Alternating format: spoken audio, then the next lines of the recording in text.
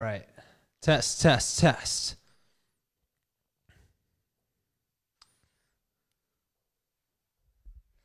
Hashtag raw dating advice. What is going on? We are officially live. Welcome to another episode of Raw Dating Advice. And it is Thursday night.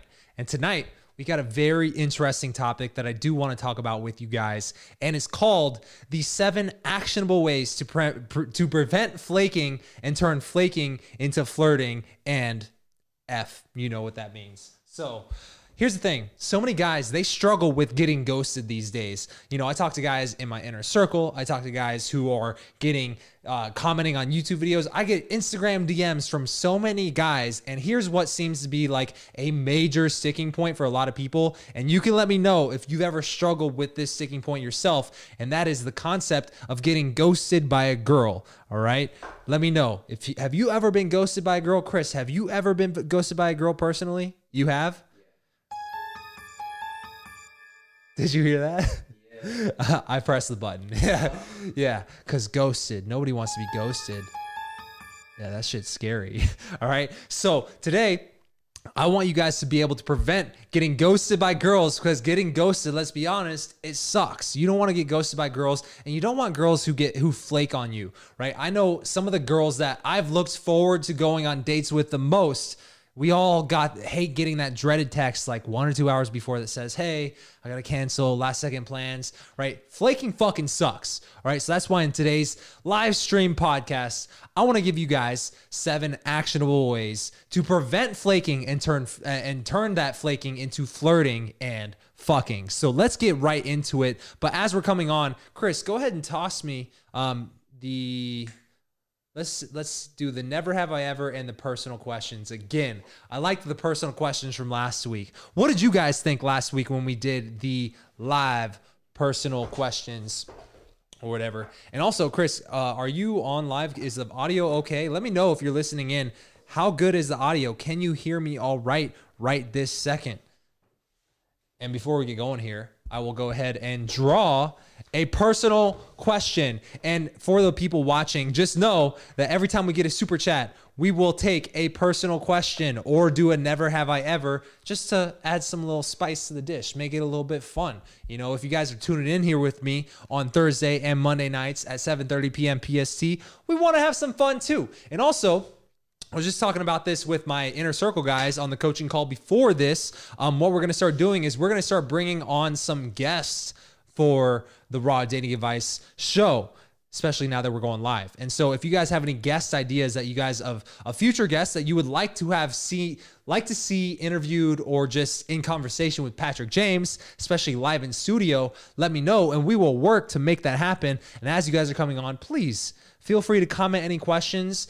Even though we are talking about 7 actionable ways to prevent flaking and turn flaking into flirting and fucking, that is a mouthful, man.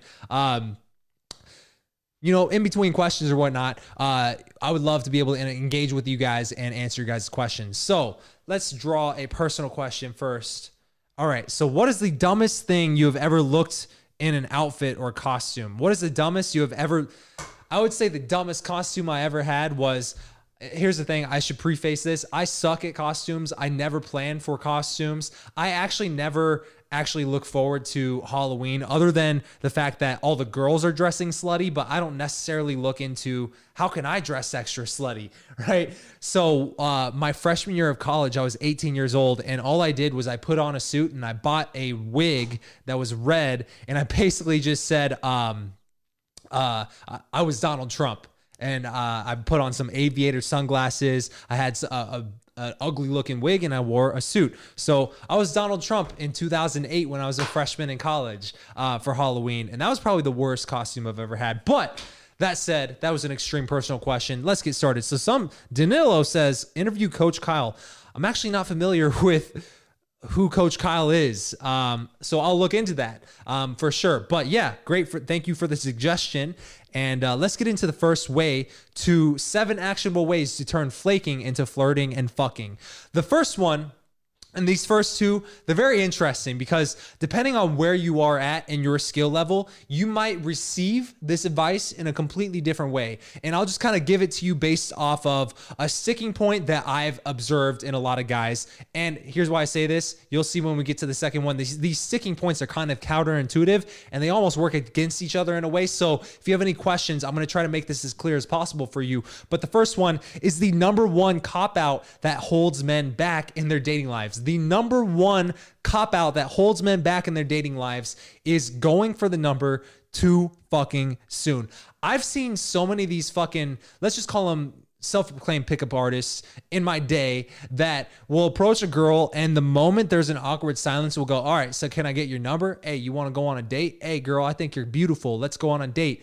And it's like, that's a cop out for people who don't have very much experience approaching women or actually just dealing with tension, right? And so the number one cop out that holds men back is they go for the number too soon. The moment they run into an awkward moment or an awkward silence, or they don't know what to say next, they go, all right, so can I get your number?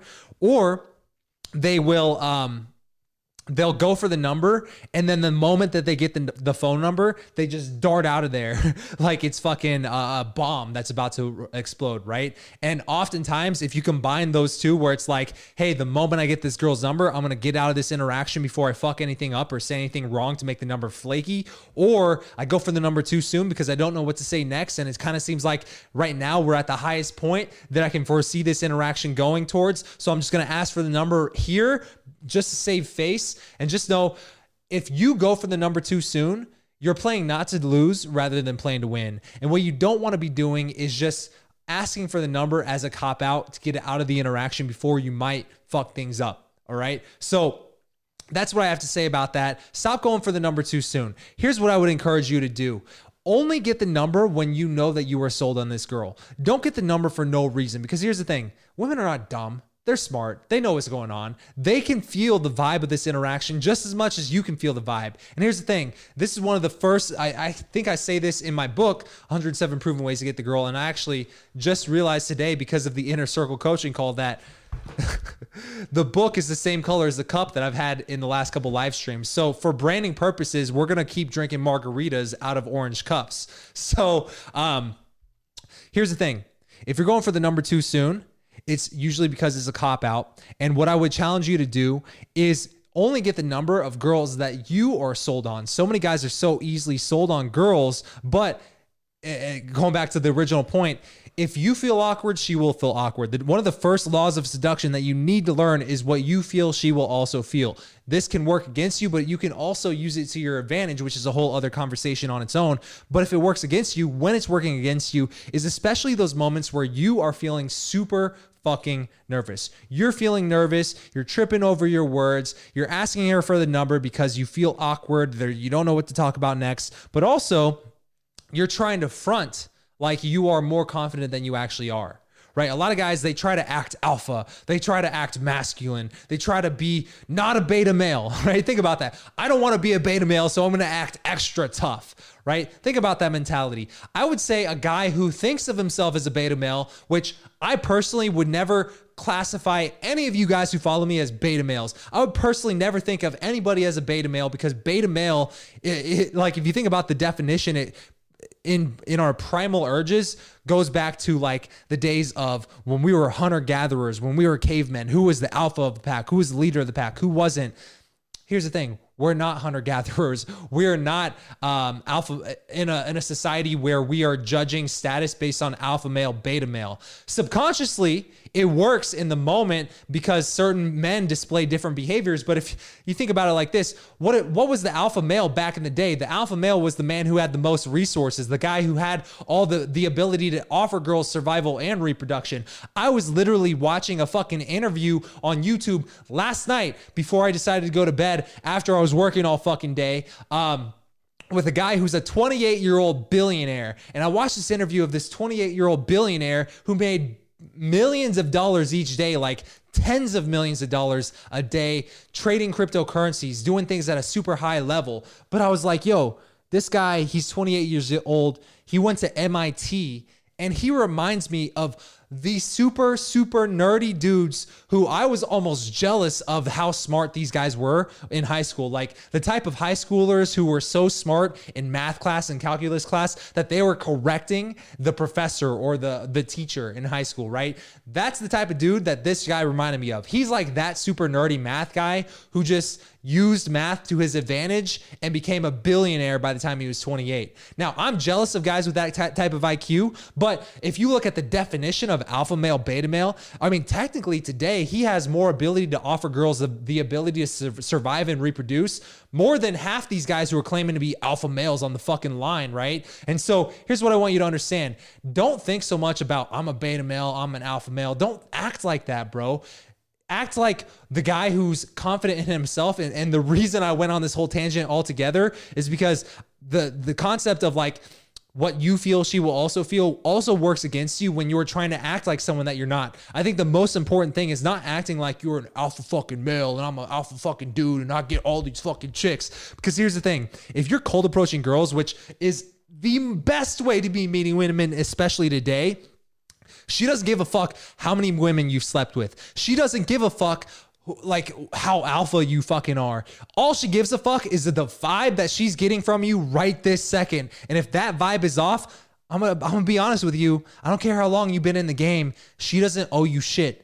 Women don't owe you a goddamn thing. And I think this is why so many guys go through phases and cycles of life where maybe they want to develop abundance with women. And then sometimes you go into empire building mode and you want to find your one ride or die queen who can help you build your mission and vision in life. Whatever phase you're in right now, just understand that if you're in the abundance phase, which I think every motherfucker should go through, every guy should learn game. Every guy should cold approach girls. Every guy should go through massive rejection and develop his social skills, his emotional intelligence, his ability to overcome shit tests, his ability to control his emotions in the moment, right? Especially going back to the first one, which is stop getting numbers as a way to cop out and get out of the interaction before you fuck things up too early, right?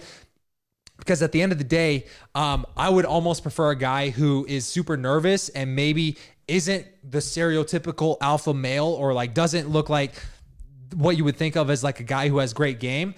But if he's super congruent to that, he's going to get a better result more often than the person who's not. Here's what I mean. There's this book called Influence. It's written by Robert Cialdini. Speaking of, Robert Cialdini is a ex-professor. He might be retired by now, but he's a professor from Arizona State University, which is right down the street from me. So I might try to get this guy on the podcast soon. That would be a really fun interview. Anyways, he says in his book an example of like they took the same actor, if you will, and have you guys ever been to those like trade shows or like a grocery store where someone has like a Vitamix or like a big ass blender and they're like blending all these drinks, blending all these smoothies, and then they pass out samples and it's like a big show or whatever. And the goal is to basically put on a presentation that sells the blender to all the standard buy people or the people walking through the grocery store, right? But they didn't experiment.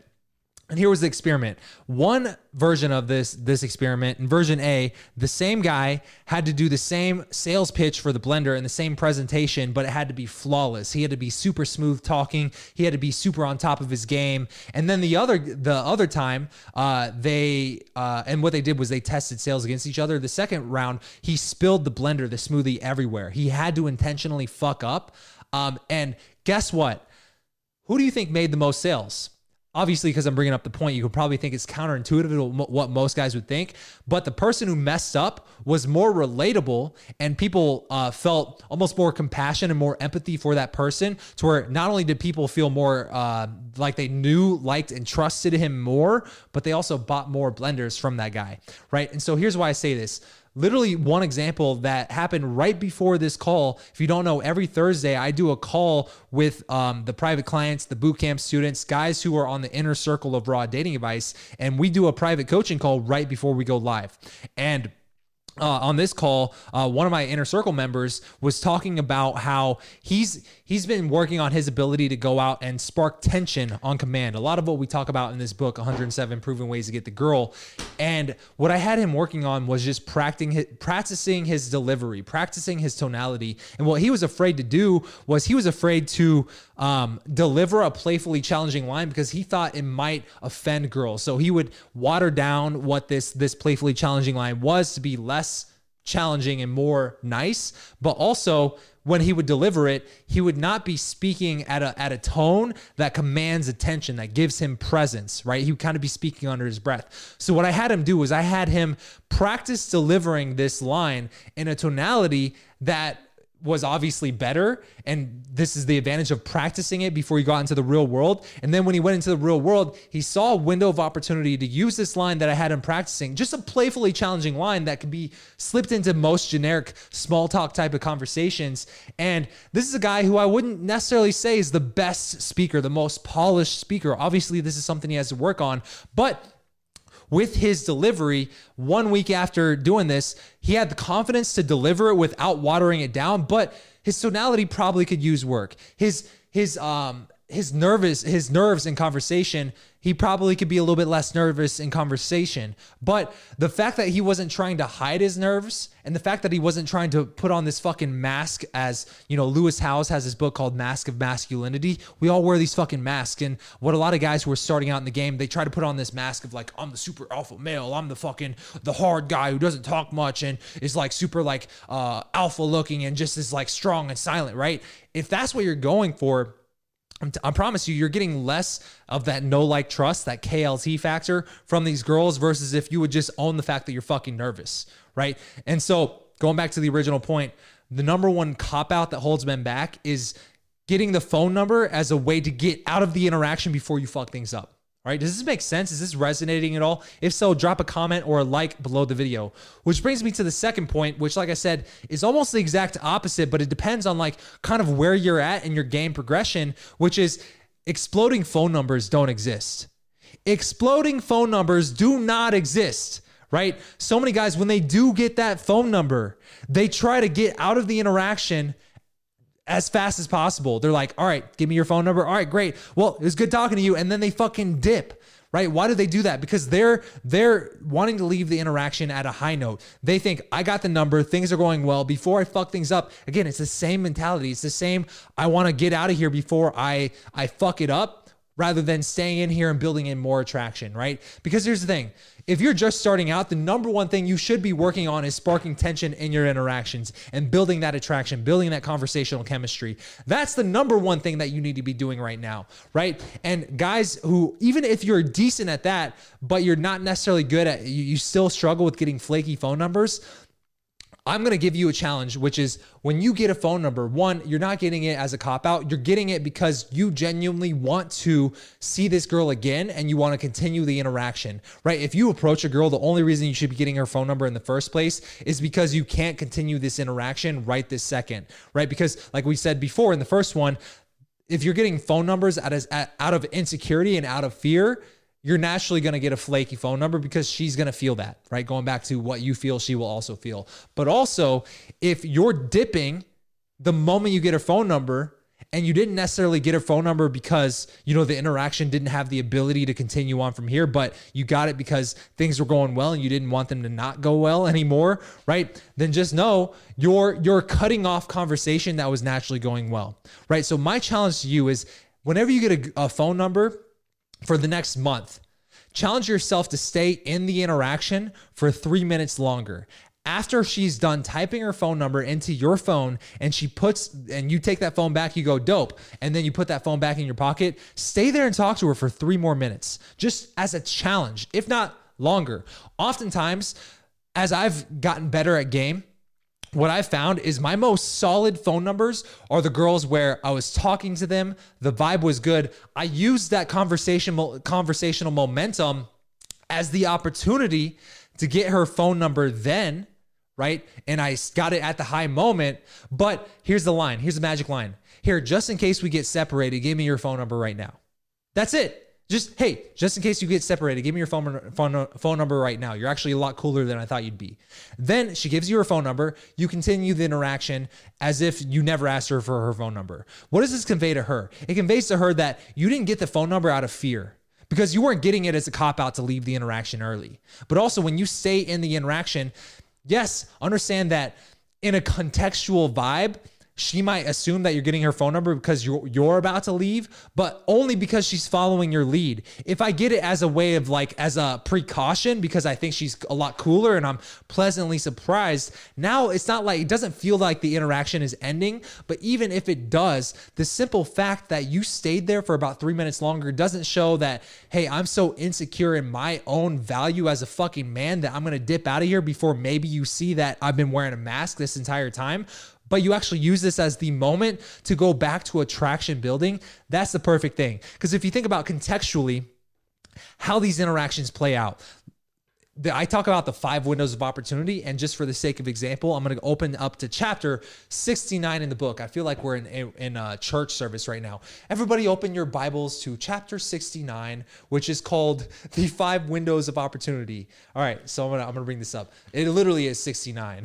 And so I did that because I could remember 69 a lot better. It's the 5 windows of opportunity. And I have courses, and this is what I go over in my boot camps. I actually have a new boot camp I'm working on. It's called Women on Demand. And it's a virtual boot camp for you guys. It's really going to help build your skills around this entire framework over the next 90 days. But anyways, it goes, get her attention first. That's the first window of opportunity. Second is build that attraction, create that conversational tension. Third, build connection with her, that KLT factor, that know, like, trust factor. Fourth, isolate, get her to a place where sex could possibly occur. And then fifth is escalate, physical escalation. Now, do they always have to happen in exactly that order? Oftentimes, the better your game gets, the more you kind of internalize these concepts, the more it's going to kind of feel like all of these kind of fit in together because you're naturally kind of working your way through these windows of opportunity. But as a general structure, as a general framework, that's how it goes, right?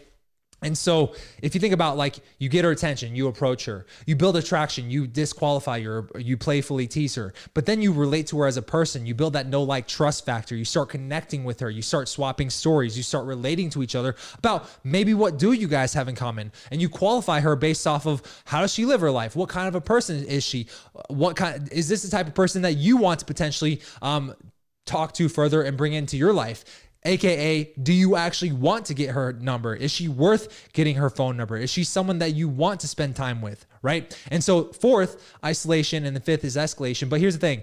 The only part in that process that you would logically want to get her phone number is if you knew you would not be able to continue this interaction at a later date. So let's say you've attracted her, the conversation, you guys are swapping stories, you guys are building connection with each other on that foundation of attraction, but her friends are about to pull her away, or your friends are about to leave this venue and you got to get going, or maybe you met organically at the grocery store or something, you guys want to go about your day.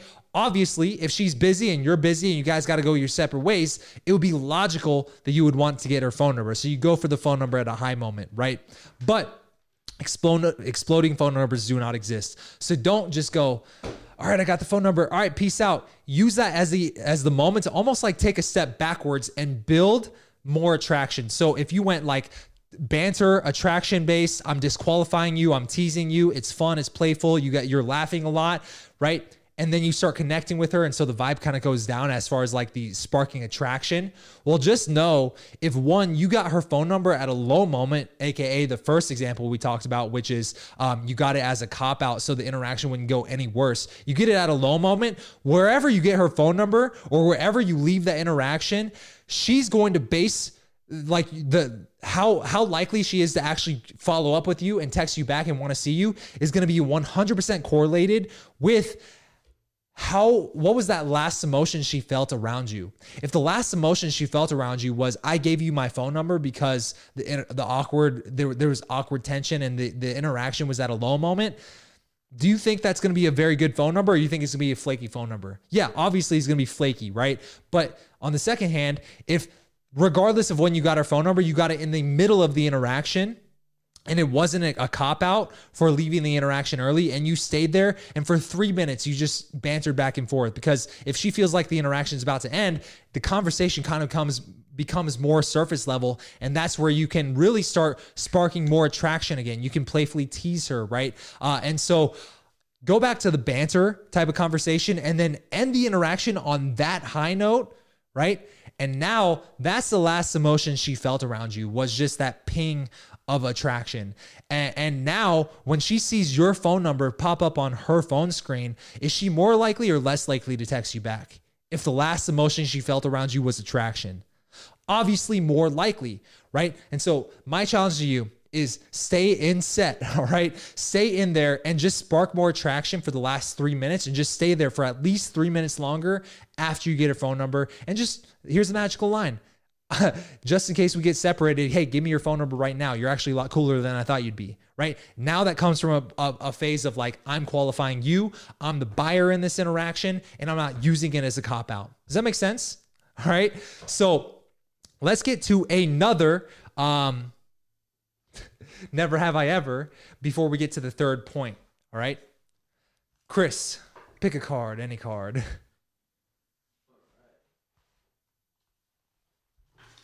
All right. Never have I ever uninvited someone to a party. Ooh, I've done that. I've uninvited people to parties. Let's get another one. Let's see who gets. Have you done that, Chris?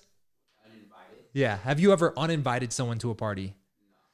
I guess I would say that that's more reflective on any of you guys who have not ever had that experience. One of the things we're going to talk about today is just being the guy who's not afraid to invite people to certain things. And so if you've never had that experience, you're probably not hosting enough like social circle events. And for some of you guys who feel like it's hard to meet women, one of the best ways to meet women, but obviously this comes with, you got to build up your game too, is just being the guy who has the party, or being the guy who has the after party, right? That's one of the easiest ways to meet women, because people are going to naturally start coming into your realm of existence. They're going to start coming to you because you're the guy who's hosting the damn thing. For example, tomorrow night, there's a big boxing fight that's been really big on the internet. Jake Paul is fighting Ben Askren, UFC fighter.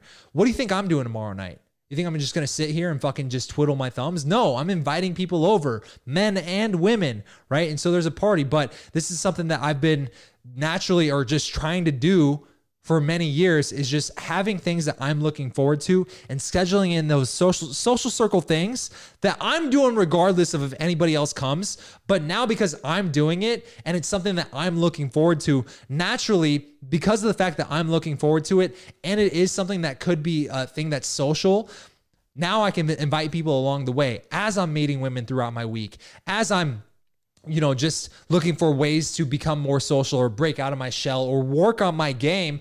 I can invite people to these things along the way. And regardless of if they come or not, I'm still going to be doing that. So that means it's literally a win-win for you. It's win-win because now you have something that you're inviting people to along the way. What does that say about you as a fucking man, that you have things you're looking forward to outside of just like, sitting in your mom's fucking basement, right? You have things that are going on. You have things that you're looking forward to. You're the guy who's offering social value because you're inviting her along the way. And if other people are coming too, now that's pre-selection, that's social proof, that makes you look better, right? And it makes a lot of the things that we're talking about in these videos a lot easier for you to do, because a guy who has a lot of things going on in his life is less likely to get flaked on, because there's more things for a woman to latch onto that she likes about you, right? But if you're bringing one thing to the moment, which is one interaction, you have nothing else to offer, right?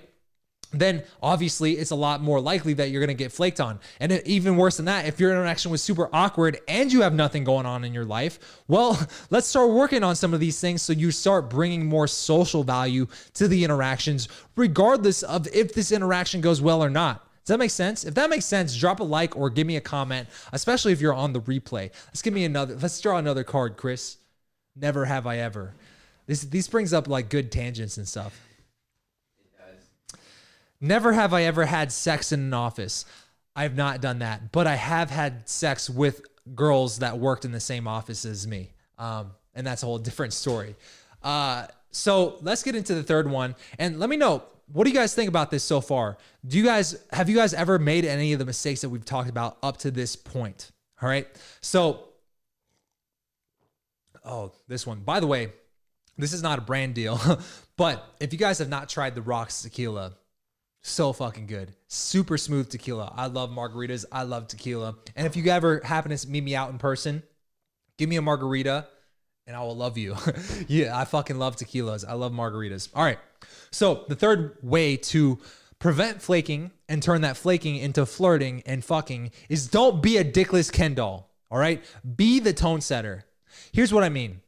So many guys have super platonic conversations and interactions with women. And more importantly, there's zero man to woman intent. There is zero, hey, I'm only talking to you because I'm interested in you as a viable sexual option for me. And maybe if this goes well, if we have chemistry, I might like you enough to bring you into my life.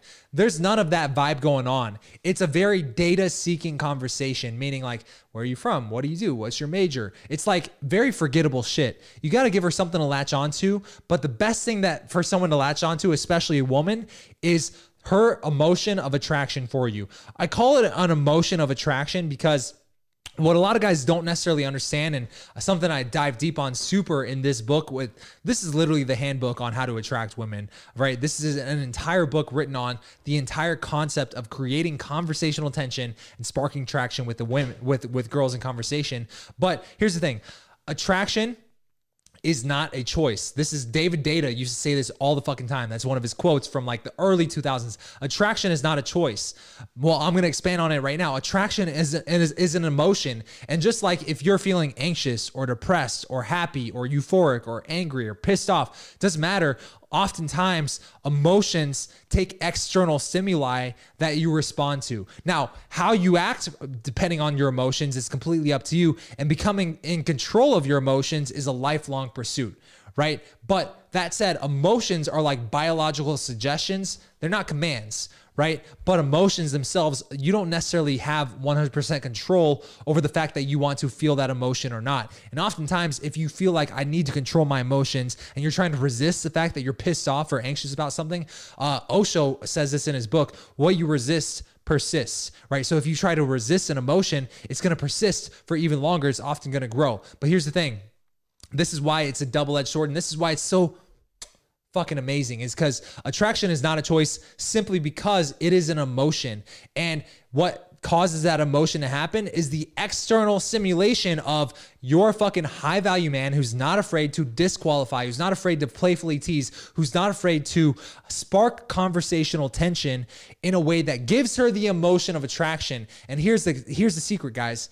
Women want to feel the emotion of attraction. Women love the emotion of attraction. And if you're not giving her the emotion of attraction in conversation, you're depriving her of the one thing that women actually want, which is to feel the emotion of attraction for a high value guy. And if you're not doing that, if you're not doing any of the shit that we talk about in this video or in this book even, then you're actually you're basically not living up to your potential as a man, especially when it comes to your ability to get the girls that you actually want, right? Going back to the example I gave before, one of my clients who's in my inner circle, one of the things that we talked about before was he was afraid to spark attraction and spark tension in those conversations with girls. So he would water down the actual lines, some of the lines that we talk about in that book, right? But one of the lines that I wanted him to practice, which was a line that is very easy to drop into conversation, especially when you're starting out, because it's so versatile. And it's basically anytime you learn a fact about her, you basically just say, oh, you're a girl from Texas, or, oh, you like cats, or, oh, you're into grilled cheese sandwiches. Like, oh, we could never be together. And you practice the delivery of that and you practice the timing of that in conversation. We could never be together. Learn a certain fact, use that fact as the reason why you guys can never be together. That's a thing that most nice guys, simps, they're afraid to drop something like that in conversation because they're like, I don't want to break rapport with the girl. I don't want to offend the girl because that would make her pissed off at me, right? And one of the counterintuitive things is like the quickest way to build rapport is to break rapport, aka the quickest way to build a connection and make her know, like, and trust you more is by breaking that connection, by disqualifying her, by telling her you guys can never be together. It's very counterintuitive because what it does is it sparks that emotion of attraction that actually pulls her closer towards you. And the mind-blowing fact, the reason why this is a relevant example is because right before this call, he had a success for him, a win, which was he went out and he actually, rather than watering it down after practicing the delivery for a little bit, he actually chose to just deliver it the moment that it made sense in conversation. And he said it actually gave him a big paradigm shifting moment because these girls responded positively to it. Whereas his paradigm before was girls would be offended by something that I said like this, right? And so the moment that you're afraid, you experience that women, the quickest way to build rapport is by breaking rapport. When you can touch the stove and find out that it's hot by actually touching the stove, by actually getting that reference experience, it's paradigm shifting because you go, oh shit, this is how it actually works. And I've been doing this other shit that doesn't work for the longest time. And this is the reason why I haven't been getting the results I want, is because I've been playing not to lose rather than playing to win. And I'm going to do the thing that is so counterintuitive, but is the one thing that actually sparks conversational tension and breaks rapport in the moment, which actually builds attraction in the moment, which is disqualifying her. That's one of those quick wins that can literally change the trajectory of your entire dating life. I told this story last week, but one of the first girls I ever approached was a girl who I awkwardly asked her for her phone number because she I think she gave me her phone number because she felt sorry for me. She literally said, don't text me. Like, I'm only in town this weekend and I have a fiance and I'm not looking to cheat on my fiance and I'm not interested in you, but I'll give you my phone number. She literally gave me her phone number because she felt sorry for me, right? In retrospect, I'm like, oh yeah, she felt sorry for me. That's why she gave me her phone number. But that was the first girl I ever approached. Think about that. And how far have I come in that time? I, believe it or not, was bragging to my friends after that about the fact that, oh yeah, I got this fucking girl's phone number because I felt good about the fact that I got a result that I was not used to getting, which for me meant progress. It meant for me there was a light at the end of the tunnel. It meant for me that I was going in the right fucking direction. So as you're learning a lot of these outer game concepts that we talk about on this channel, understand that you need to celebrate the small wins because those small wins are what's going to build up momentum for you. And this is a thing that can apply to any area of your life, but momentum is one of the most powerful forces that you have working for you or working against you. Once you have momentum going in the right direction, dude, you can become unstoppable if you start capitalizing on the momentum. And the best way to do that is celebrate the small wins along the way.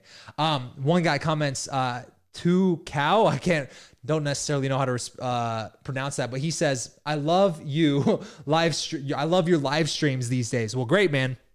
We're going to be going live every single week on Mondays and Thursday nights. So feel free to definitely join us as we come on. And just know we've literally started this in the last 2 weeks, right? So if you like it now, imagine where it's going to be when we are, 2 years into this and we're constantly tweaking and making these better, making these more entertaining, making these more value packed, figuring out ways to where this is like a thing that serves you the most efficiently.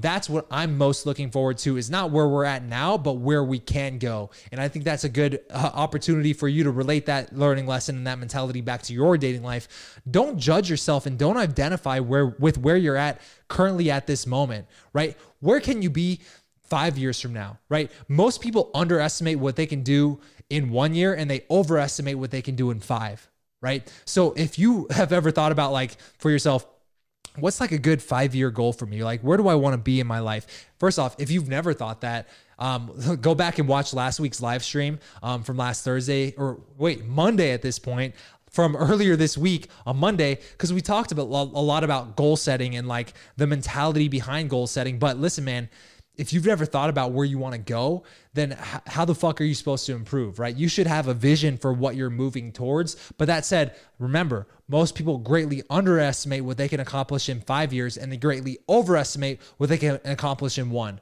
right? And so understand that where you're at now is not who you are. And naturally, for you to grow, you're going to have to do actions that are uncomfortable, that are outside of your comfort zone, that don't seem quite in character for you. Going back to the example of the guy who is in my inner circle, who had that big win for him, which was being able to use a playfully challenging line in a way that women actually responded positively to. Well, before, his paradigm was, if I say this line, women will get offended, right? So for him to even go through the mental stuff he had to go through to even take action on something that got him a better result, he had to take an action that he had, one, not done in the past, but two, was not used to doing in the past as well. So for you to grow, for you to become that 2.0 version of you, or that guy who is 5 years down the road, for you to grow into that person, you're going to naturally have to become someone that you're not currently, right? So I guess that's just one of those things to keep in mind as you start progressing. So let's get into the fourth actionable way to turn flaking into flirting and fucking, and that is to indirectly stay on her radar. Indirectly stay on her radar, right? The way you indirectly stay on any girl's radar and actually turn a phone number into something that's not a flaky phone number, but a girl who is looking forward to meeting up with you, who is excited about the idea of actually coming into your life, is being a guy who actually has a life that women want to become a part of, right? And this is one of those challenging ones for a lot of guys, especially if you're starting out. Now, here's the thing. There's guys who are working on their game, and that might be you as well, where maybe you have a social life, maybe you have a lot of friends, but you're not quite sure how to bridge the gap, right? And so one of the things is, if that's you, pay attention to a lot of the stuff that we talk about the mentality around of what actually attracts women and what do women actually respond to, which is creating conversational tension. But secondly, if you are working on this area of your life and you want to have less flaky phone numbers, well, have a better social media presence that shows a lot of those slices of your life that women might actually be interested in. And it doesn't always have to be like, maybe you have like that frat boy lifestyle, the fuck boy lifestyle, where you're going out to clubs every Thursday, Friday night, and you have these big parties. You don't have to be that type of guy who just to get girls. You just have to be a type of guy who has something other than the fact that you could have some witty banter and witty one-liners in the moment for her to actually imagine herself inserting herself into your life and doing. For example, in Arizona, this is like almost a meme at this point, but there's so many hiking places in Arizona that every guy in Arizona on like Tinder and Bumble has that like stereotypical, like, here's me hiking on Devil's Bridge, or here's me in Sedona, right? But because that's classical and stereotypical in Arizona, I mean, I would say arguably it's better than not having that, because it gives her a slice of something that you do outside of just approaching women, or something that you do outside of the one conversation she's had with you that she can imagine herself doing with you potentially in the future, right? If you love sushi, post the fact that you're grabbing sushi on a Friday night. If you love hiking, take a picture of you fucking hiking. Post Instagram stories of you walking on the hiking trail. If you like playing basketball, post a picture of you playing basketball, right? Give people something to latch onto into your life by not flying so under the radar on your social media. So many people message me questions on Instagram, on Facebook, on email. But here's the thing. A lot of these people, I would say arguably half of these guys, don't even have a profile picture on their social media. They're fucking flying under the radar. Think about, where does that phrase fly under the radar even come from in the first place? Well, if you think about it, the phrase fly under the radar comes from planes that are trying to fly low enough to where they're not getting picked up by radar, which is sketchy in itself, because why are you trying to fly low enough to where you're not getting picked up under the radar? It's because you're doing some sketchy shit. You're like smuggling drugs and shit, right? And so if you're trying to fly under the radar, like, what kind of sketchy shit are you doing? And even if you're not doing any sketchy shit, maybe you just don't have a thriving social life. What vibe is that giving to a girl who maybe you're trying to slide into her DMs? Or maybe you approached her and she looks you up on the internet, which I promise you, every girl who's actually interested in you is, whether she wants to admit it or not, looking you up to some degree on social media. Like, if you're not getting enough matches, or maybe your matches online are not turning into dates, well, do you have your Instagram connected to these accounts? And if you do, what does your Instagram fucking look like? Does it look like you posted 5 years ago and that was the last time you approached? Do you have a profile picture? Is every picture of yours you in a group to where I don't even know who the fuck you are, right? These are things to consider. Stop trying so hard to fly under the radar in social media, because that just conveys to everybody else who's not you, like, either you have a life that I'm not interested in inserting myself into, or two, What sketchy shit are you trying to fucking do? What are you trying to hide, man? Like, even myself, my personal Instagram has a lot of dating advice, right? However, that's better than having a profile where there's one post that was posted 4 years ago and there's zero profile picture, right? This is like, if you're gonna message me and you don't even have a profile picture, I'm not even gonna fucking read your question most likely, because like, dude, like, how are you supposed to attract girls and actually bring girls into your life when you don't even have a profile picture, or you, even worse, you don't even use your fucking real name on social media, right? And so these are just different things to consider. But how do you indirectly stay on a girl's radar? Treat your social media as a way that you're marketing yourself, right? We talk like a lot of dating advice these days revolves around online dating profiles, and that's a whole other topic for a whole other day. However, if you think about what kind of pictures would make a girl attracted to you on an online dating profile, but you haven't carried that mentality over to your online profile, your Instagram profile, your Facebook profile, then understand that you're working against yourself if you're putting the same amount of effort into your online profile, but not your actual social media, right? And here's the thing.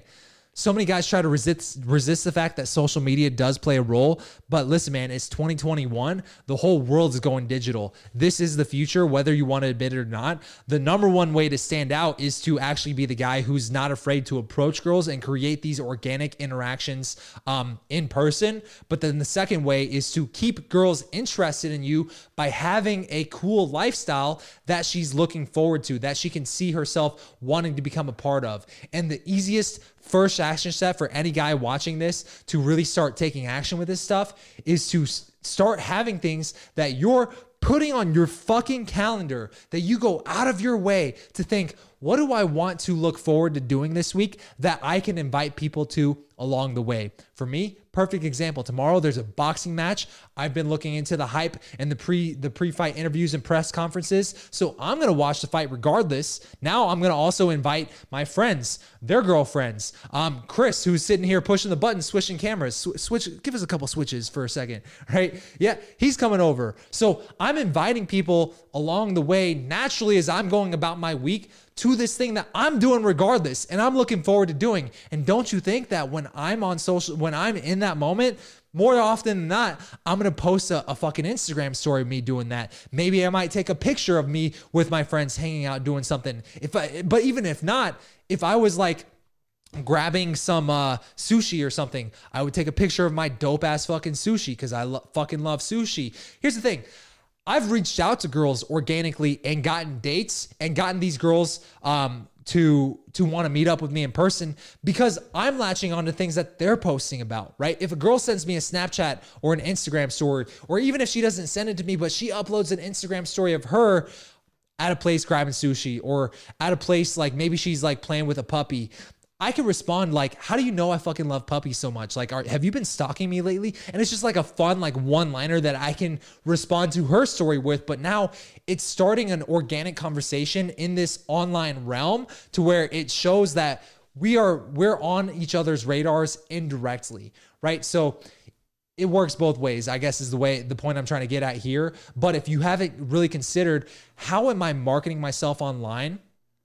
Then just know that you're probably not living up to your full potential in dating. And there's a lot of room for you to grow. And just doing this one thing alone is going to drastically improve your flake rate, if you will, right? So does this make sense? And does this resonate? Dan says, got this girl's number, text her for a meetup and went out with her. Should I be texting her or wait until wanting to go out with her again and just text for the meetup again? We're about to get to this, actually, I would say getting to this next, which is a great segue into the next point, which is the fastest way to get ghosted is to annoy her. And the best and the number one way that men annoy women is by over texting or by using texting as like a way that it's not meant for, right? And so here's the thing. Number one thing I want you to realize is, depending on how long you've been dating this girl or how long you've been interacting with this girl, how long she's been in your funnel, your marketing funnel, for lack of a better term, how long has she been in your realm? How long have you guys been indirectly on each other's radars, right? That's one thing to consider.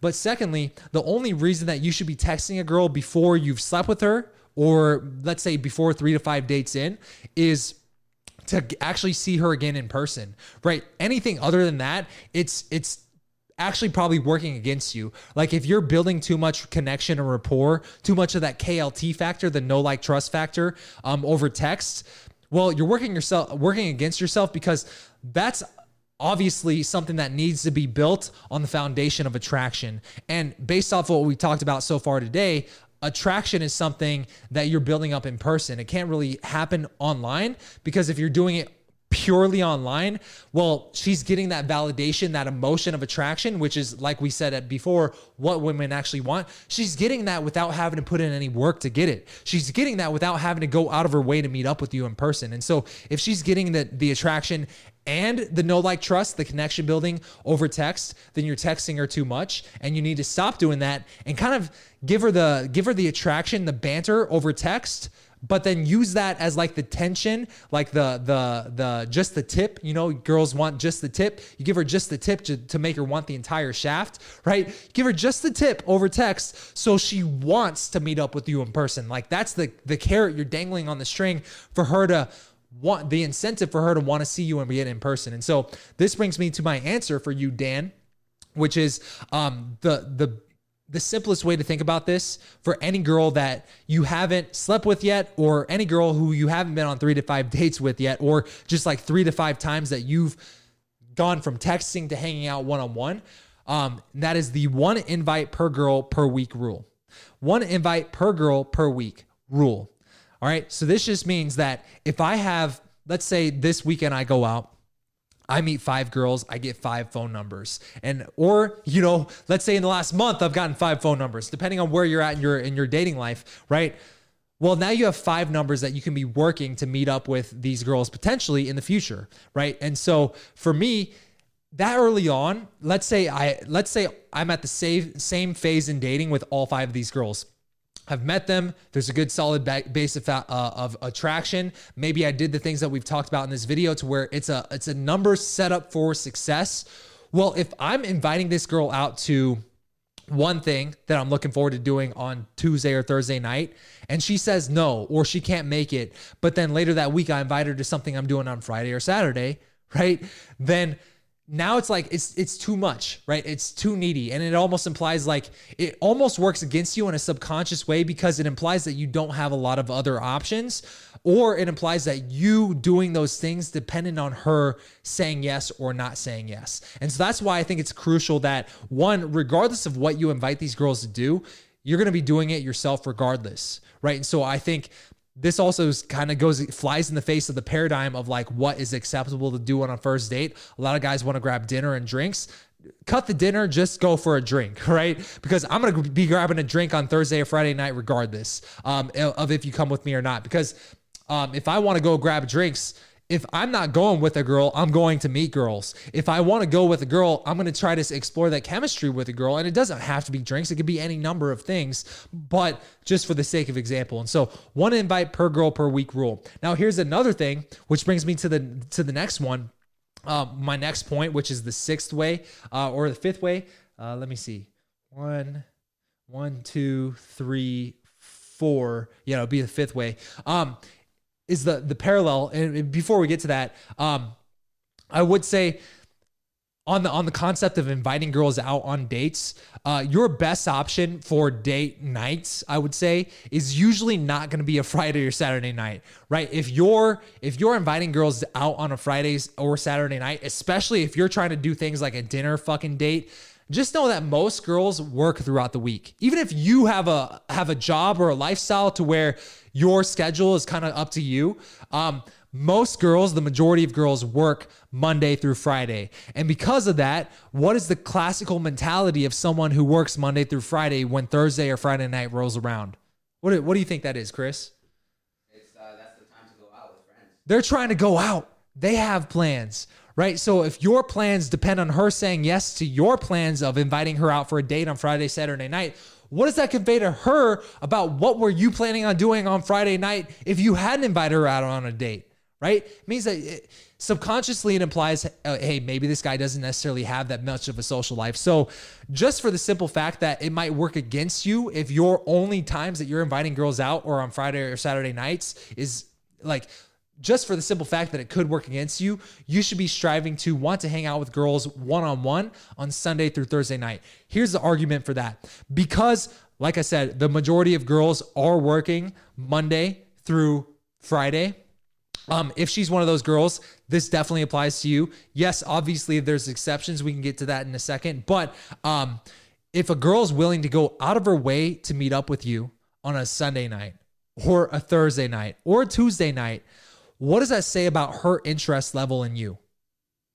Obviously, it means that she's at least interested in you enough to go out of her way on a work week or a work night to want to see you. It means there's already an underlying level of attraction there. And again, if you hear that and your first instinct is, well, I don't want to depend on just there already being an underlying level of attraction for her to want to meet up with me, then what you're mentally trying to do is play not to lose rather than playing to win. You're not going for the high quality leads. You're going for whatever will fucking take you, right? You want to be striving for high quality phone numbers, high quality leads. Does that also mean that she's a fucking Sports Illustrated swimsuit model? No, I'm talking about high quality for you. Quality in your definition is different than my quality definition, right? But it's what is high quality for you? And part of what goes into what is a quality lead for you is what is a type of girl who's actually willing to hang out with me and go out of her way to do that, right? And so also, on the other note, what are you mostly doing on Monday nights? Probably nothing. You go to work, you go to the gym, you make dinner, but other than that, you're probably just chillaxing. Maybe you're watching some fucking TV. So if you ain't doing goddamn shit, what do you think she's doing on a Monday night, right? So obviously, she has her schedule open because she's not planning for Monday night. She's planning for Friday, Saturday night. But secondly, she's already not doing anything most likely. And secondly, if she's willing to take that time that she's not doing anything and actually meet up with you, that's a lot of positive things that already go in there, right? Especially if you're already planning an event or something that you are willing to do throughout the week that you're already looking forward to. That's a perfect thing for you to invite her along the way. And it doesn't have to be, hey, I'm grabbing drinks. Hey, I'm throwing this fucking party. It can be. That's obviously like the lowest hanging fruit, but it could be, hey, my favorite author is coming to Barnes & Noble and they're doing a book signing. You want to come with me? This is something I'm looking forward to. I love this author. Now, if you're going there regardless and you invite her along the way, you can go on a walk up and down the aisles of Barnes & Noble. You can talk about the types of books that you're interested in, the types of books that she's interested in. There's a lot of conversational chemistry that can go along just from you inviting her along, things that you're organically already naturally doing in your day-to-day life. So the fastest way to get ghosted is to annoy her by over texting her, by texting her to build a connection, to stay on her radar. Don't text her for the goal of staying on her radar. Text her for the goal of meeting up with her in person. Use your social media as a way to indirectly stay on her radar, because I promise you, if she's interested, or even here's the other thing, oftentimes I won't even get a girl's phone number as my first thing.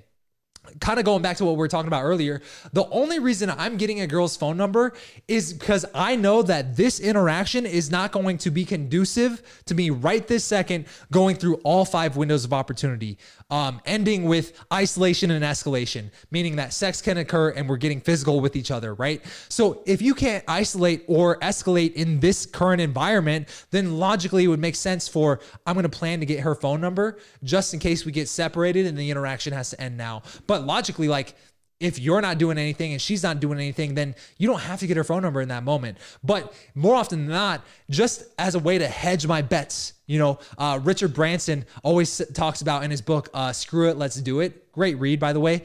Richard Branson, creator of Virgin Airlines, right? He always talks about, you always want to be able to protect the downside. And so the way you protect the downside is I would get her social media, right? Hey, what's your Instagram? Let me look you up on Instagram. And then you just follow her on Instagram. More often than not, if the interaction goes well, she's going to give you a follow back, right? Because girls, especially if there's that man to woman intent, she's going to want to follow you on social media to stay in your funnel. So this is why it's also important, because whether you realize it or not, she's doing that shit.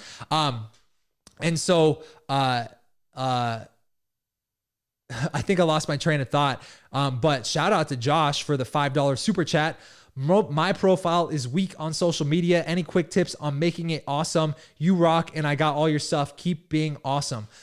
Thank you, Josh. Well, the first thing I would say is your profile, the Assassin's Creed profile picture. I don't even know if that is Assassin's Creed, but if it is, I mean, hey, that's cool, but who's that going to impress? Who are you trying to impress here with that social media profile picture? Because I promise you, it's not going to be these girls that you're meeting. It's going to be maybe these Twitch streamers or like 15-year-old boys, right? So think about, who are you attracting and what message are you putting out into the world by the marketing messages that you're giving off on your online profiles, right? And so one example, actually, Josh, I think you know this guy from a previous Inner Circle coaching call, but Robert had recently done a lot of work on his Instagram. So he's taking a lot, and it's as simple as like, you know, classically any type of profile picture that you think would work good on an online dating site. So not a mirror selfie and your mirror's all fucking dirty because you got water spots on your mirror, right? Not a cell phone selfie where you're going, right? But like maybe someone else is taking a picture of you. My profile picture, for example, I'm doing the seductive gaze, right? The sly smile, the slight squint in the eyes, and I'm looking directly into the picture. You want a good headshot. So looking into your pictures is the first place I would start with your social media. What kind of pictures do you have? What kind of activities are you doing, right? One of the guys who encouraged me to become a dating coach and really drop out of dental school, you guys may or may not have heard of this guy. He's pretty big on TikTok. His name is Jason Capital. Well, 5-6 years ago, I met Jason Capital in Las Vegas, and he knew that I wasn't totally into the dentistry side of my life, and he encouraged me to take my skills in dating and become a dating coach, right? And so for him, this is just an example. One of the things that subconsciously he's always done in the way that he markets himself is he talks about sweet potato fries. So he's like, I love sweet potato fries. And that's one of my things. I love sweet potato fries. Another thing is like, his thing is like, I love Robert Downey Jr. and Iron Man is my fucking favorite Marvel character. Dan Lok is another one of these guys. Dan Lok, he also latches onto the whole Iron Man. Like, I love Iron Man, and he fucking buys an Iron Man suit, right? So think about like, what are like the 3 first things that someone thinks about you when they think about you as a brand, right? So when I think about Dan Lok, he's intentionally inserted Iron Man into his brand. Jason Capital has intentionally inserted the fact that he loves sweet potato fries into his brand. I have intentionally inserted the fact that I love cold approaching women. I love dogs, and I'm allergic to cats. I love tequilas and margaritas into my brand. These are like little aspects of my personality that people can latch onto. And when someone thinks about like, what is Patrick James? What does he think about? What kind of a person he is he? What are the things that you point out? Well, maybe one of the things that you might point out is, I don't know, he loves drinking margaritas while he's live every Thursday night, right? That's part of my brand. So think about, what is your personal brand? And so if you're thinking about when you think about yourself as a brand, now you get more clarity on like, how are people perceiving my brand? What kind of things come up to them when they think about, who am I as a person? Oh yeah, this guy grabs sushi every Friday night with his buddies, or this guy plays poker with his boys every Tuesday night, right? Or he's going golfing on every Sunday. Well, if you follow me on social media, you would know that I've been going golfing every Sunday for the last few weeks. Eventually that could become part of my brand. But if a girl's like super into golf, don't you think that's something that she could latch on to? Yeah, obviously. Or if a girl's like totally against working out and I'm going hiking and I'm at the gym 24/7, do you think that girl's going to be naturally wanting to come towards me, or naturally like, I don't know about this guy?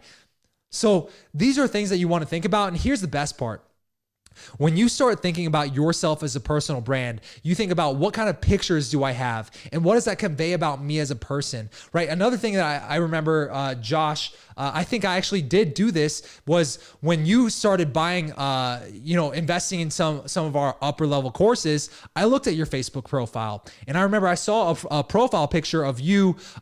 You were like a DJ, right? And so that's something that I go, yo, that should be a profile picture rather than this Assassin's Creed, because that's something I can latch onto. Oh, this guy's a DJ. To women, you're a DJ, you have social value instantly, right? Instantly you have social value. Another thing is, and you know this, you subconsciously know this, but it's like, so that's the first thing I would go is the pictures are the lowest hanging fruit. The other thing is like, what is my personal brand? What are the things that I do on a daily or weekly basis that other people will be able to naturally latch onto? And then the third aspect is a great personal brand is a brand that, is not afraid to polarize. And what I say by that is so many guys are so afraid to not break rapport. So many guys are so afraid to push women away from them that they play not to lose rather than playing to win. And because of that, they're not very polarizing, right? And so because they're not very polarizing, they don't really stand out that much. They're kind of just middle of the road, right? So if you're too afraid to offend, but you're also not ever offensive, right? So you're somewhere in the middle. Well, that's like not memorable if you're in the middle. It's like a bell curve. You want to be, I would rather be the guy who stands out on either end of the spectrum. I either offend too much or I don't offend enough. That's just one example, right? But going back to your personal brand, if you're like, for example, you're someone who likes to work out a lot and you eat super healthy, but you're afraid to post that on social media because you don't want to repel the girls who don't work out a lot, well, then just know that you are not commanding enough attention onto you because your brand is too middle of the road. It's too like, it's for lack of a better term, forgettable, right? When you become not afraid to polarize, now something interesting happens. Naturally, the people who don't vibe with you, the women who are not into working out, if you're super into working out and eating healthy, that's just one example. Those women are going to naturally polarize themselves away from you. But the women who really do vibe with that lifestyle, the people who are essentially in your clique, for lack of a better term, they're going to naturally want to gravitate more towards you because you are two people within the same tribe of people who love to work out. Example, CrossFitters. Every CrossFitter has to tell you about the fact that they're into CrossFit, right? Every CrossFitter also identifies with the fact that they are CrossFitters. So instantly, if you're thinking about like, okay, well, what is my brand? Well, what types of women will be drawn to guys just because of the fact that they're into CrossFit?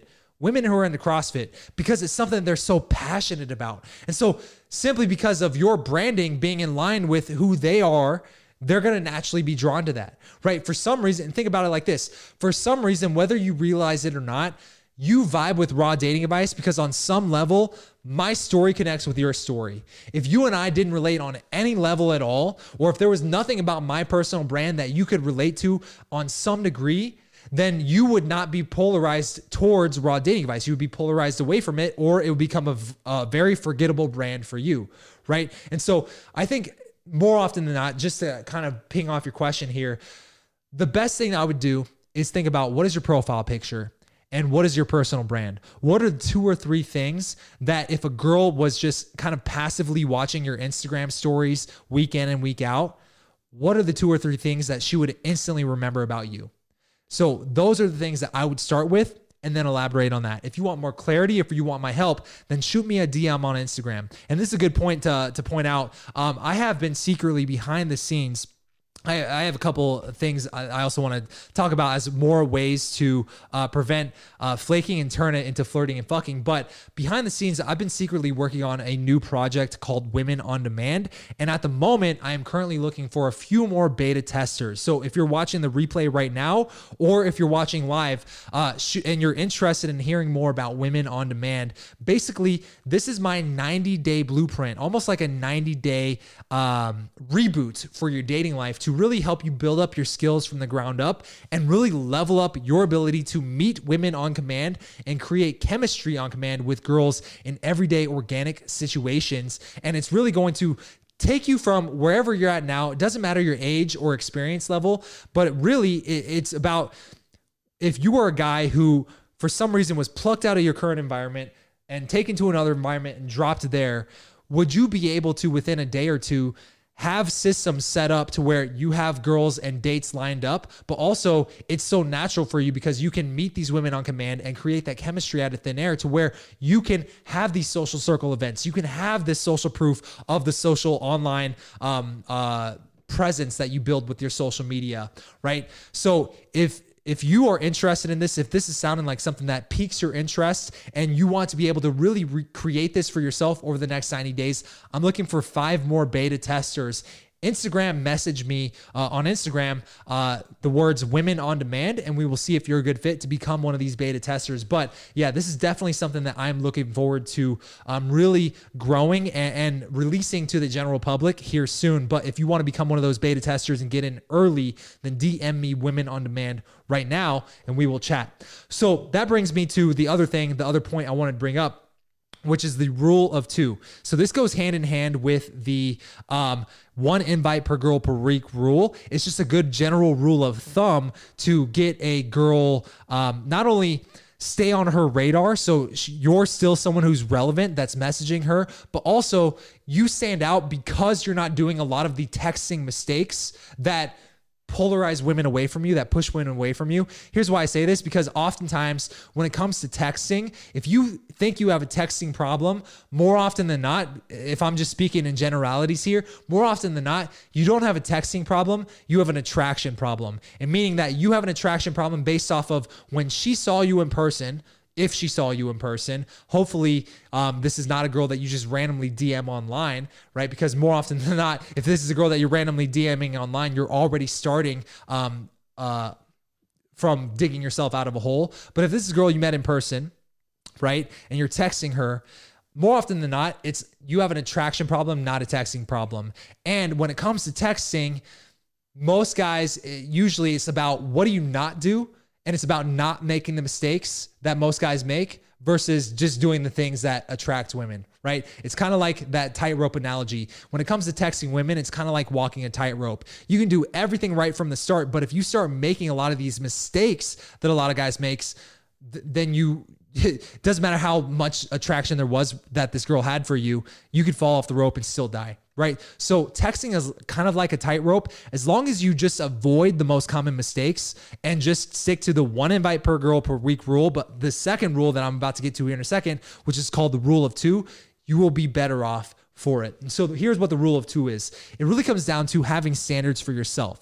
And so if you stick to the 1 invite per girl per week rule and you have standards for yourself, well, are you going to constantly be chasing down a girl who keeps saying no, or a girl who constantly has a reason for you to not hang out with you? Maybe she says yes, but she keeps flaking. If a girl flakes on you too fucking much, then you got to ask yourself, is this a girl even worth putting any time investment into?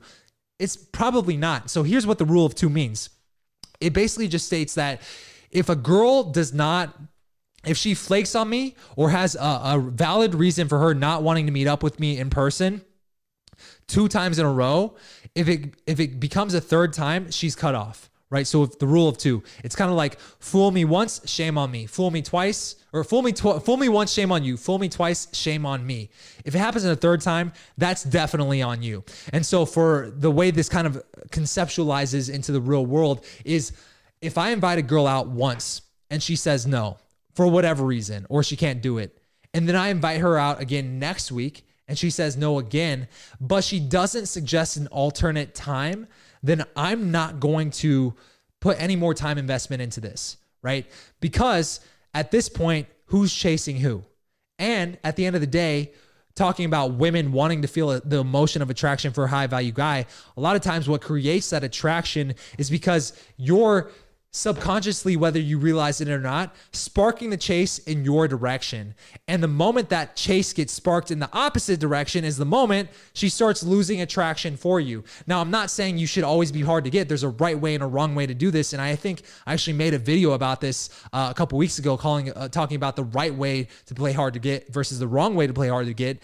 I definitely recommend checking that out for a more in-depth analysis of this topic.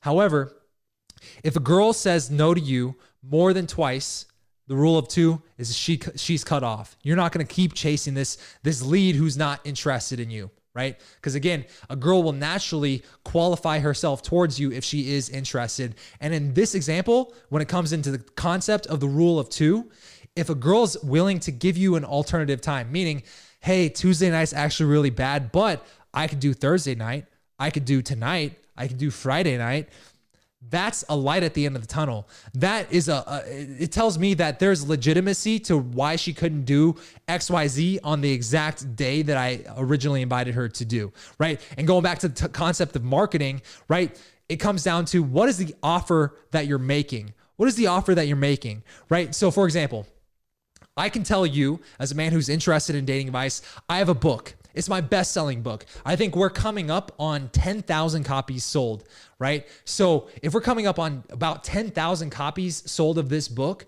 well, that means that obviously this is an offer that about 10,000 guys were interested in, right? So what is the offer? It's a free book. I've already paid for the book. Just cover the shipping and handling, and we'll ship that book to you. That's an offer that people can latch onto. So many guys wonder, oh, I'm getting flaked on so much. Well, what's your offer to these girls? Let's forget about the fact that your marketing got you on the radar in the first place, right? But if you're like, hey, let's go grab drinks on Thursday night, but she says no to drinks and every girl's saying no to drinks, right? Well, then tweak your offer. Well, why don't we go for a walk in the park? Why don't we grab coffee? Why don't we go grab street tacos? Why don't we, I don't know, change the offer, right? So a lot of times it comes down to what is the offer that you're making, but also, what is the marketing that goes into that offer as well? And so for you, the rule of two, have standards for yourself. If a girl's not willing to suggest an alternative time, she's naturally qualifying herself away from you. She's disqualifying herself, which is okay. Because here's kind of the counterintuitive, cool side about that. When you have standards for yourself, women respect you more. And the fact that you're not going to chase a girl, she subconsciously respects that more. And here's the cool part. If you already are working on how are you marketing yourself, this girl's probably already still paying attention to you on Instagram or on Snapchat or on whatever social media platform that you choose. Obviously Instagram or TikTok or whatever is like some of the more common ones that are popular these days. But if she's already subconsciously following you on Instagram, well, those are the ways that you can organically reinitiate those conversations in ways that don't feel like chasing. If a girl uploads a picture of sushi and I happen to love sushi, specifically, I love a good rainbow roll. In fact, it's my classic. When I go to a new sushi spot, I judge how good is this sushi spot based off of what do I think about their rainbow roll. Because that's a rainbow roll that I can get at any sushi spot, but how good is their rainbow roll, right? So how does that analogy apply back to your life? Well, if I love a good rainbow roll and a girl is uploading a picture of her eating a rainbow roll at a sushi spot nearby, I go, how the hell did you know that I'm into girls who love sushi and eat rainbow rolls? I don't know how you knew this, but it's a little weird. And are you like stalking me right now? Like, this is so not cool, right? I respond to an Instagram story like that. That reinitiates the interaction altogether. But if this is a girl I haven't spoken to for 3 weeks because she couldn't come out with me 2 weeks in a row, now the framing of that message is way more powerful than if I had been chasing her for the last 10 weeks. Do you see the difference here? So remember, the fastest way to get ghosted is by annoying a girl, right? And the way you at least avoid the mistake of over texting is sticking to the one invite per girl per week rule early on in the dating process. That's the first thing I would say. Second thing, rule of two, having standards for yourself makes women respect you more. And if a girl's not willing to suggest an alternative time and she, for whatever reason, she flakes 2 weeks in a row, she's done, right? Now she's just on your general funnel of girls who happen to follow you on Instagram. Now here's the cool part. Whether you want to admit it or not, if you're working on your marketing, it doesn't even matter what your marketing is.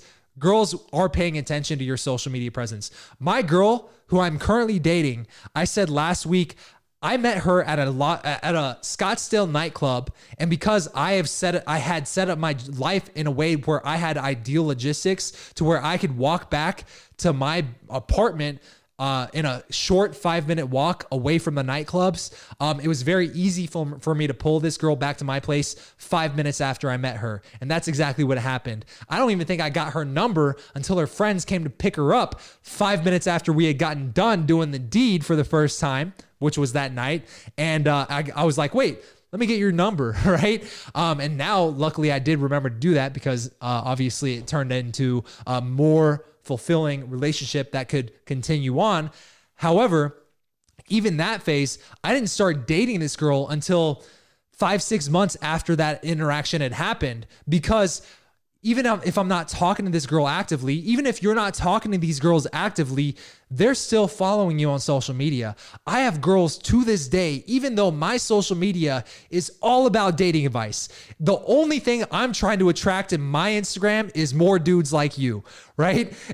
But ironically, I look at who's engaging with my Instagram profile. Dude, I have a crazy stalker chick who I bought a kitchen table from, who works at the furniture store 3 or 4 weeks ago. She follows me and likes my shit. I have girls who friend zoned me 10 years ago, still following my shit, still watching my Instagram story. So here's the thing. Whether you want to admit it or not, girls are still watching. They're paying attention to your online presence. And if this is not something you've thought about before, lowest hanging fruit immediately for you, right? So that's the first thing. And then the last one before we get out of here, and let me kind of read a question. I have one more way to prevent flaking and turn it into flirting and fucking. Derek, he says, if I'm already in the friend zone with a girl and I've pulled away for a while, how do I begin flirting with her again, even though we have a social contract of me being her friend? Great question. I guess the best way for me to answer this, the way that comes to mind for me first, is my own experiences of having come out the other side with girls that had hardcore friend zone me. One of the things I don't talk about quite often on this channel is how some of these interactions have panned out that inspired me to get into learning game, learning dating advice, and eventually becoming a dating coach, which is what you're watching right now, which is the 2 girls who originally crushed my heart, like 2 in a row, to where it's like the first one, it hurt, and it really hurt, and it like led me to an all-time low. But then the second one in a row after that, it made me commit to myself that this was never going to happen to me again. Right? This was a do or die moment for me. Right? And so obviously I'd come out the other side. Both of these girls have still followed me on Instagram and have sent me DMs within the last like year. You know, how crazy is that? Right? Now, here's the thing. One of them I did end up hooking up with after I'd gotten into game, after I had improved myself, and after I had developed abundance for myself. Here's a couple of cool insights from that experience. One, I'd built up this thing to be such a big deal for me when I was friend zoned by her, when she was retreating away from me and it crushed me, and I wrote her a love letter by hand and it still didn't do shit for me, right? A couple years later, I'm in the game. I come back to visit my hometown from Arizona, and I currently had dropped out of dental school to become a dating coach. She wants to link up because we hadn't hung out for a while, and I'm just randomly texting people like, hey, I'm back in town or whatever. And she comes to Hooters with me and I'm eating wings. I'm eating like a slob. I'm not even trying to impress this chick, and I'm disqualifying her and I'm playfully teasing her.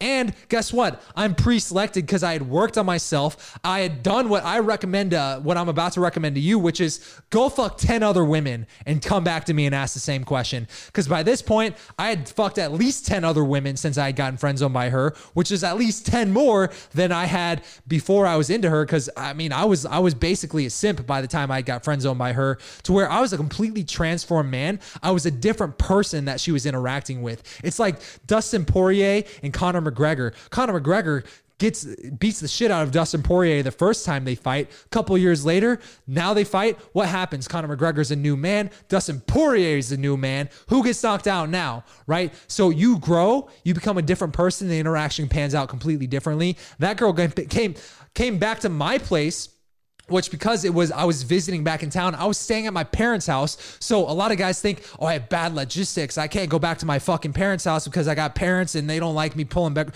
Like, listen, I had bad logistics because I didn't live in this town. I was visiting back in town, and I pulled her back to my mom's basement, right? And my mom's not only doesn't live with me anymore, but also never liked the fact that I was pulling girls back, right? Even the few times I was able to do that while I still lived with her. So I pulled it and I hooked up with her. Here's the crazy part. I didn't even want her as much as I wanted her before.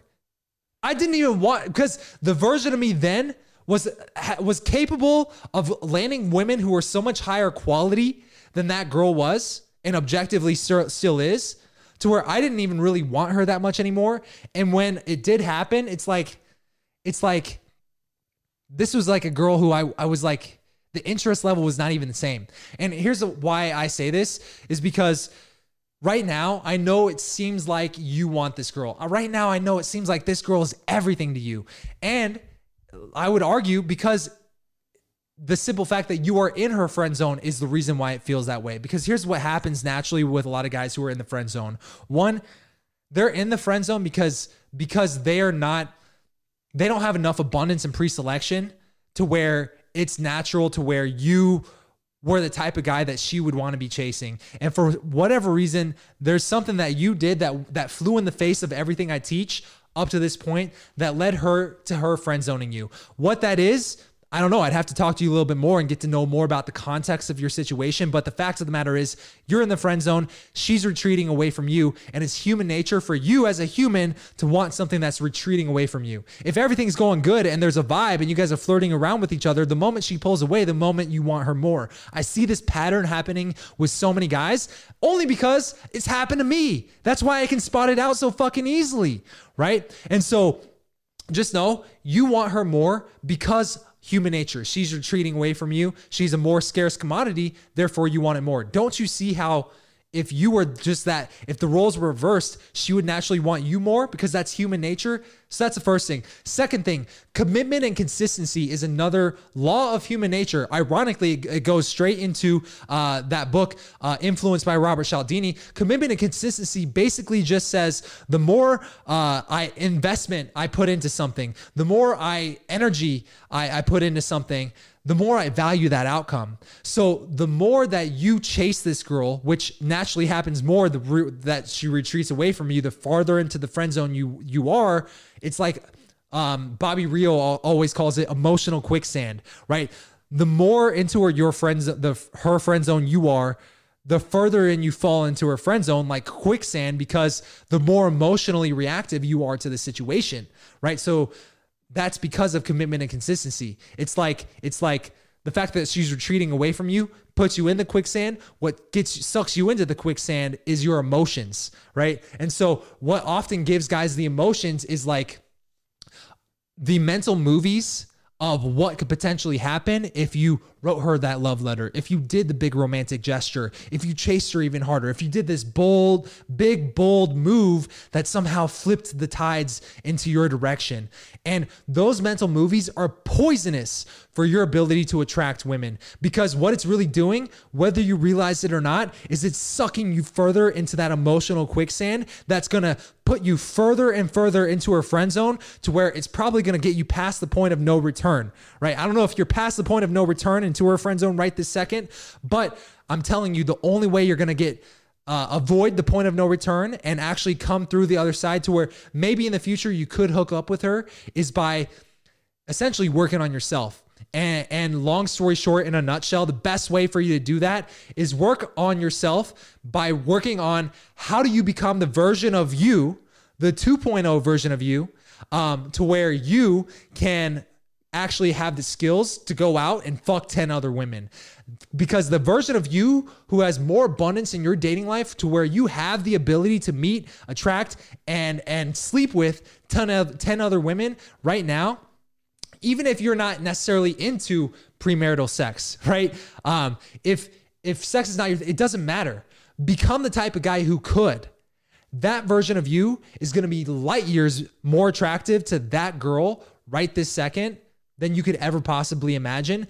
Mostly because you're not making the mistakes of constantly imagining these mental movies of like this future ideal scenario where you're introducing her to your parents and you guys are riding off into the sunset and you're doing this big romantic gesture and you guys are going to be telling your kids about this. If you have thought about what does this girl's name sound like with your last name, you're way too far into the mental movies of what I'm talking about, right? That's like the red flag. If you've already thought about what this girl's name sounds like with your last name, or you've thought about potentially having kids with this girl one day, or you thought about it potentially introducing this girl to your parents one day, you are way too far and you need to go in the other way right now, right? So go fuck 10 other women, then come back to me and let's see what happens then. All right. So that's what I have for you today. And let's get into the last one, which I think is exactly what we just talked about. So I don't have to go into it anymore, but it's develop abundance. All right. Become a man of many options. When you go into your skill set and your progression and your growth as a man, as I'm going to do whatever it takes to develop the type of skills it takes to develop abundance and become the type of guy who has the skills to be able to get those girls. That's when you have the world opens up to you. If you want that girl, you can have her, but I promise you, you're probably not going to want her at that point. And secondly, just naturally becoming that guy who has abundance makes you more of an appealing option to where girls are less likely to flake on you because you're the type of guy who has social value. You're the type of guy who has a life that she could imagine herself inserting herself into.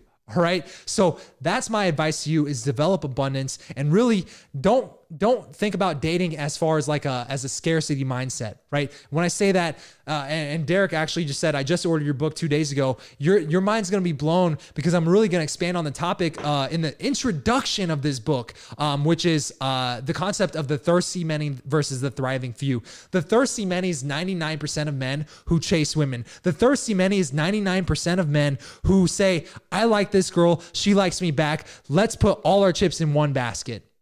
Right? And then when that one basket, when she starts pulling away, you fall even harder. She friend zones you. It hurts your heart. And now you're right back where you started. In fact, now you're at an all-time low. Right? Which is a good thing and a bad thing. It's a blessing in disguise, what we talked about on Monday, because that's the moment that's going to propel you to the massive growth. But secondly, the thriving few are the top 1% of men who have abundance, who don't necessarily have to put in all this fucking effort and finesse just to get a girl to come out on a date with them because girls are chasing them down. How does that happen? How does a guy like me have a fucking girl who happened to be working the cash register at the fucking place where I bought furniture from end up stalking me on my dating advice Instagram, right? That happens because I'm a man of abundance. I'm a man who has a sub-communications of high value because I am it's just a mindset shift. Rather than choosing a woman because she was the girl who happened to show me interest back, I developed the skills and the ability to have maybe a roster of 5 to 10 women, 5 to 10 numbers I'm texting, 5 to 10 girls I could invite out this week if I wanted to.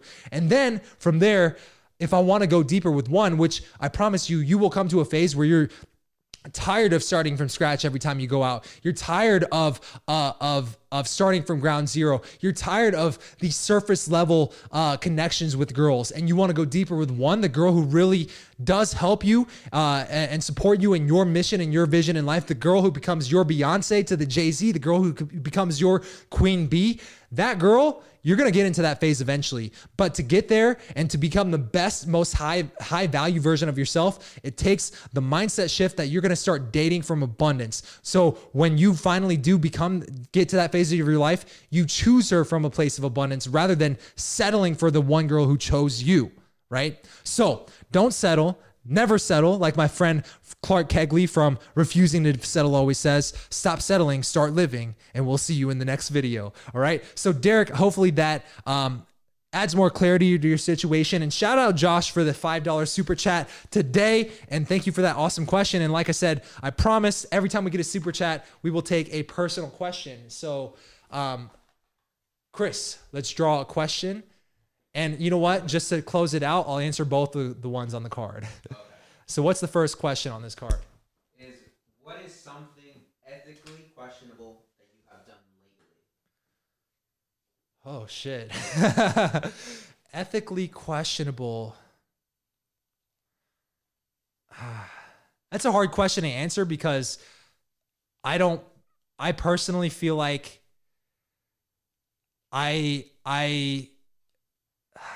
man, that's a deep question. Can you repeat the question? Yeah, what is something ethically questionable that you have done lately? I guess it depends on your definition of ethics, but I would say this is it's maybe not the answer that you guys, it's the first one that came to my head. I've procrastinated unpacking this fucking house for a month, and I've been here for over a month, and there's boxes everywhere still, regardless of how it looks on camera right now. This is like the only part of the house that I have unpacked. So ethically, I'm probably doing myself a disservice because it's adding more stress to my life because everything's kind of cluttered as soon as I leave the studio. But I don't know. That depends on your definition of ethics. I could definitely be a little bit more organized in my life. What's the other question on that card? The other question is, why were you upset the last time you shouted at the television? The last time I shouted at the television, I don't know if this is the last time, but the last time I can think about, because tomorrow night is a good follow-up to this story, was when Nate Robinson, one of my childhood basketball heroes, got knocked the fuck out by Jake Paul. I was like, no, because I had made the argument for why Nate Robinson had a chance on my second podcast, hashtag Raw and Relentless, and I was completely wrong. I'm not making that mistake this time. Jake Paul's knocking Ben Askren the fuck out. I truly believe that. So yeah, that's the last time I yelled at the television. I'll be honest, I don't really watch a lot of television because I what love it or hate it, I work my ass off. So about 12 hours a day, I'm staring at my fucking computer. So if I can get my computer, what is that? The screen time.